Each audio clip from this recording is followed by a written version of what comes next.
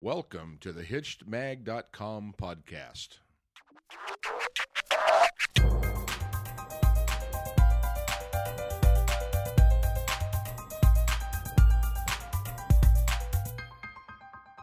Hey everybody, welcome back. This is Steve Cooper, editor-in-chief of HitchedMag.com, and I'm joined once again with Dr. Karen Sherman. Hi, Karen. Hi, Steve. You know what? Today is our 50th podcast, by the way. Oh my gosh, it's an anniversary. I know. So I'm very excited. Especially when you think about the frequency of this podcast, that means we've been doing it a long time. Yeah. So I hope everybody out there has been enjoying it. Okay, we'll get right into it here. You wrote an article a couple weeks back about getting the affection back into your marriage. Mm-hmm. And this article came about because one of our readers wrote into us and said that her relationship had gone from, oh my God, I'm the luckiest girl in the world, to why doesn't he show me affection anymore? And then she continues on and talks about the way that he treats her and the way he gets out of showing affection, such as saying like The Simpsons are on. And then it also goes further into a downward spiral where she then talks about how she's now suffering from depression and has gained weight. And it seems like this is just a bad cycle that's going on. Yeah. So, but not atypical. Okay. Well, when you discuss how couples are affectionate during the honeymoon phase in the article, when you enter into a long-term commitment like marriage, you have to realize that the honeymoon phase is probably just going to be a blip on the relationship radar, considering how long marriage lasts. Are there ways a couple can extend that honeymoon phase? Absolutely.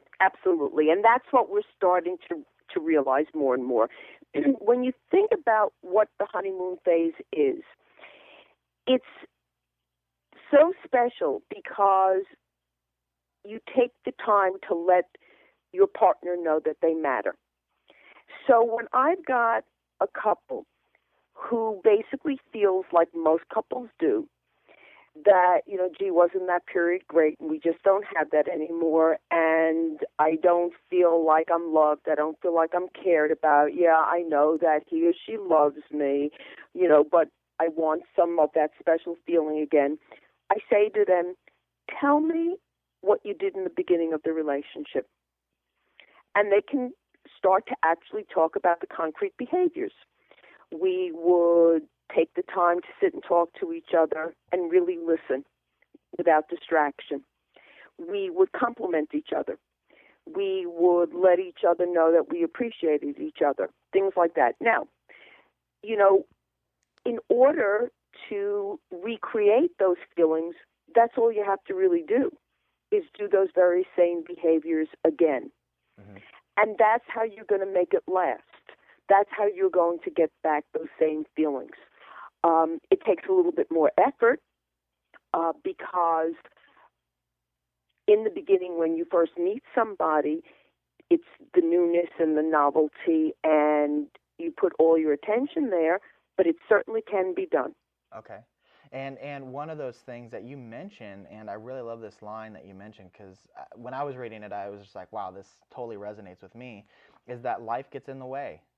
Exactly. Exactly. I think for a lot of people, they can relate to that as well. So how can couples remind themselves that the relationship is still important? Well, I think that you have to go into a relationship knowing that just saying I love you and thinking that it's going to then carry you through is a myth. That you've got to know that a relationship, and I know this sounds like a four-letter word that's dirty, is going to take work. Mm-hmm. That you have to pay attention to your relationship. One of the things that I say is if you have a plant and you want it to thrive, you've got to give it water, you've got to give it sunlight, otherwise it's just not going to live anymore.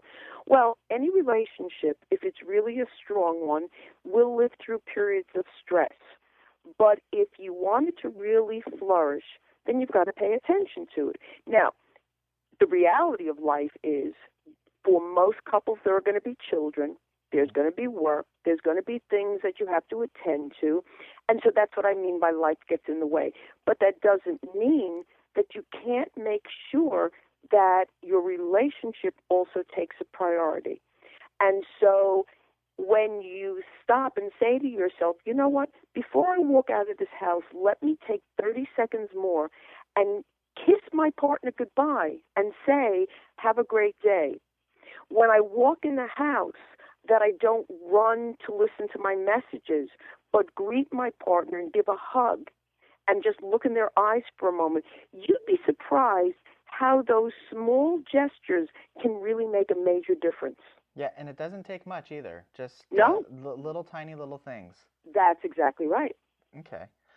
Karen, we're going to take a quick break here. Sure. Answer another question, and we'll resume this conversation. So we'll be Okay. right back.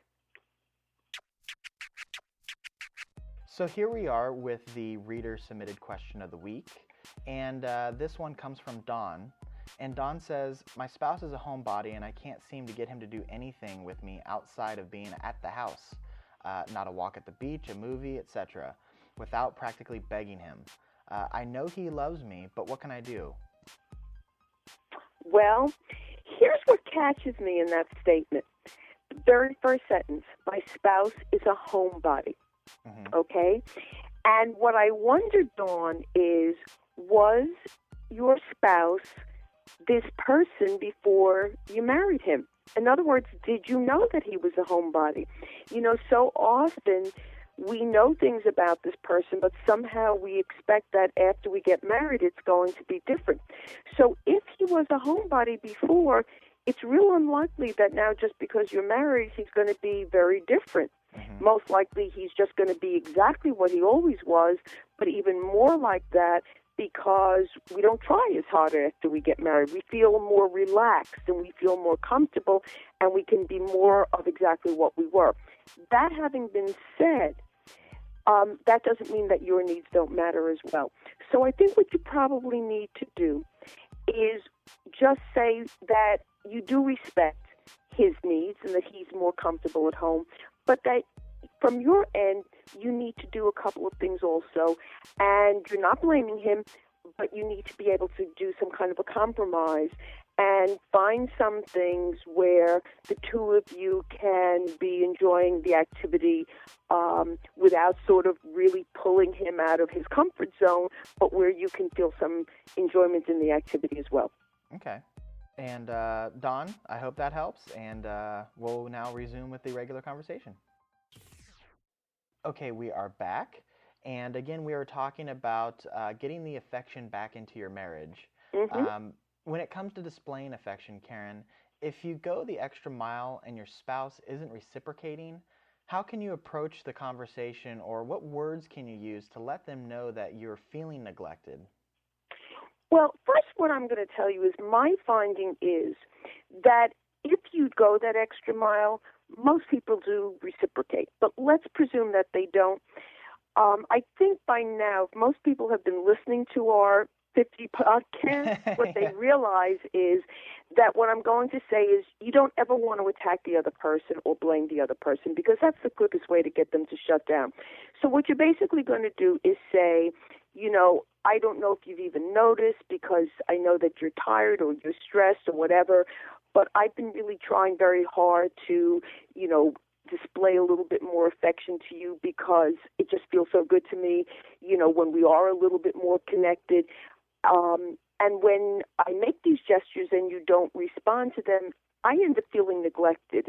I really feel disconnected. Generally, it's hard to do that to people because they feel vulnerable. But the truth of the matter is that when we show our vulnerabilities, most people are not going to be non-responsive, and that's going to be where we can really start connecting with each other.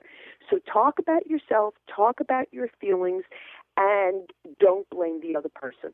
Okay. Now, our reader also said that in her situation, it has made her depressed, and as a result, I mentioned earlier, she says she's gained weight. Now, this seems to be a really vicious cycle that's spiraling downward for her. Is this a situation where she needs to first address her own issues and then approach her husband, or since he seems to be part of the problem in that she's depressed because of the lack of affection, and the depression's causing the weight gain, attack both issues, herself and her husband at the same time? I think that that's really an interesting question, Steve. And I think that probably she needs to address both of them at the same time. And the way I would do that is I'd approach him and say, again, not attacking him, but saying, look, I realize that I've been gaining weight lately, and I had to ask myself, why was I doing that? And what I realized is I've been feeling depressed. And here's what I think is going on. And then basically what I talked about in the last question, to talk about what her feelings are, and then own it and say, look, I know that it's my job to work on my eating issues, but I need your help. And, I think that if, maybe we were a little bit more connected, I would feel a little bit better. And, probably I would even guess maybe I'd be a little bit more attractive to you as well. So will you help me out? And again, I think that when people ask for help, when they show vulnerability, it's a really, really cut-off person who won't be there for you. I mean, I know that this is going to sound a little absurd, but if any of you remember when President Clinton, acknowledged his mistakes and was vulnerable, nobody turned against him. Mm-hmm. Okay, so I think that's a real good example of how people are very, very compassionate when people are willing to admit that they have soft spots and are in trouble. And in this situation, it's using this downward cycle and asking the husband for help that can help turn everything around. Absolutely. Absolutely. One final question here, Karen.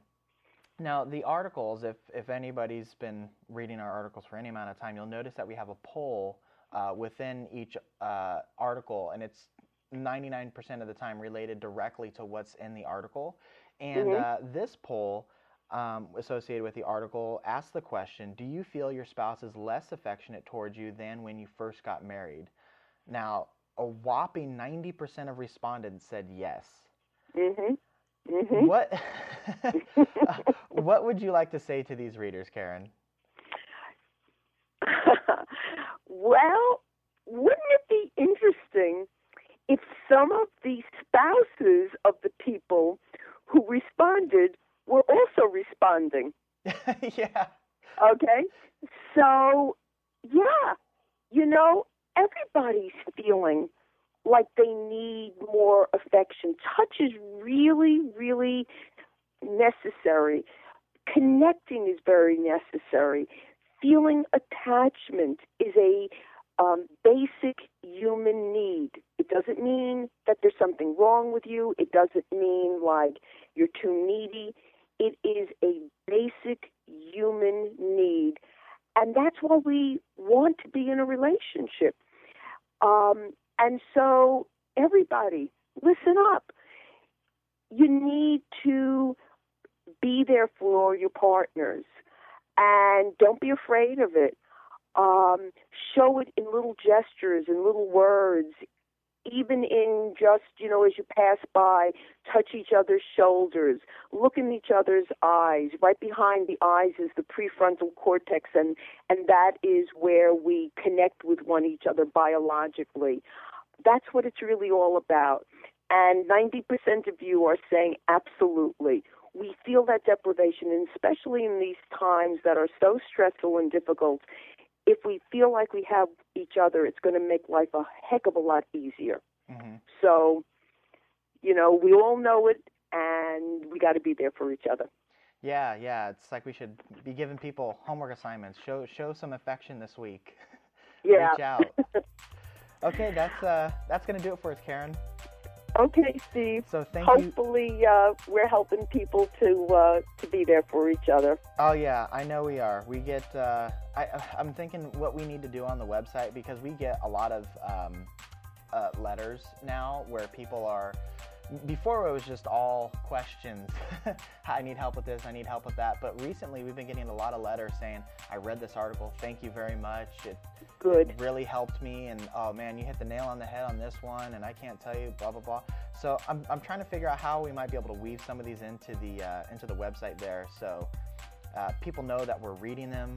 We appreciate the response, and so if anybody out there is listening that's written into us, please know that we definitely read everything you submit, and we're very grateful for you responding and letting us know that you appreciate what we're doing. So, Karen, everybody else out there, you can get more information from Dr. Karen Sherman at choicerelationships.com, also at drkarensherman.com.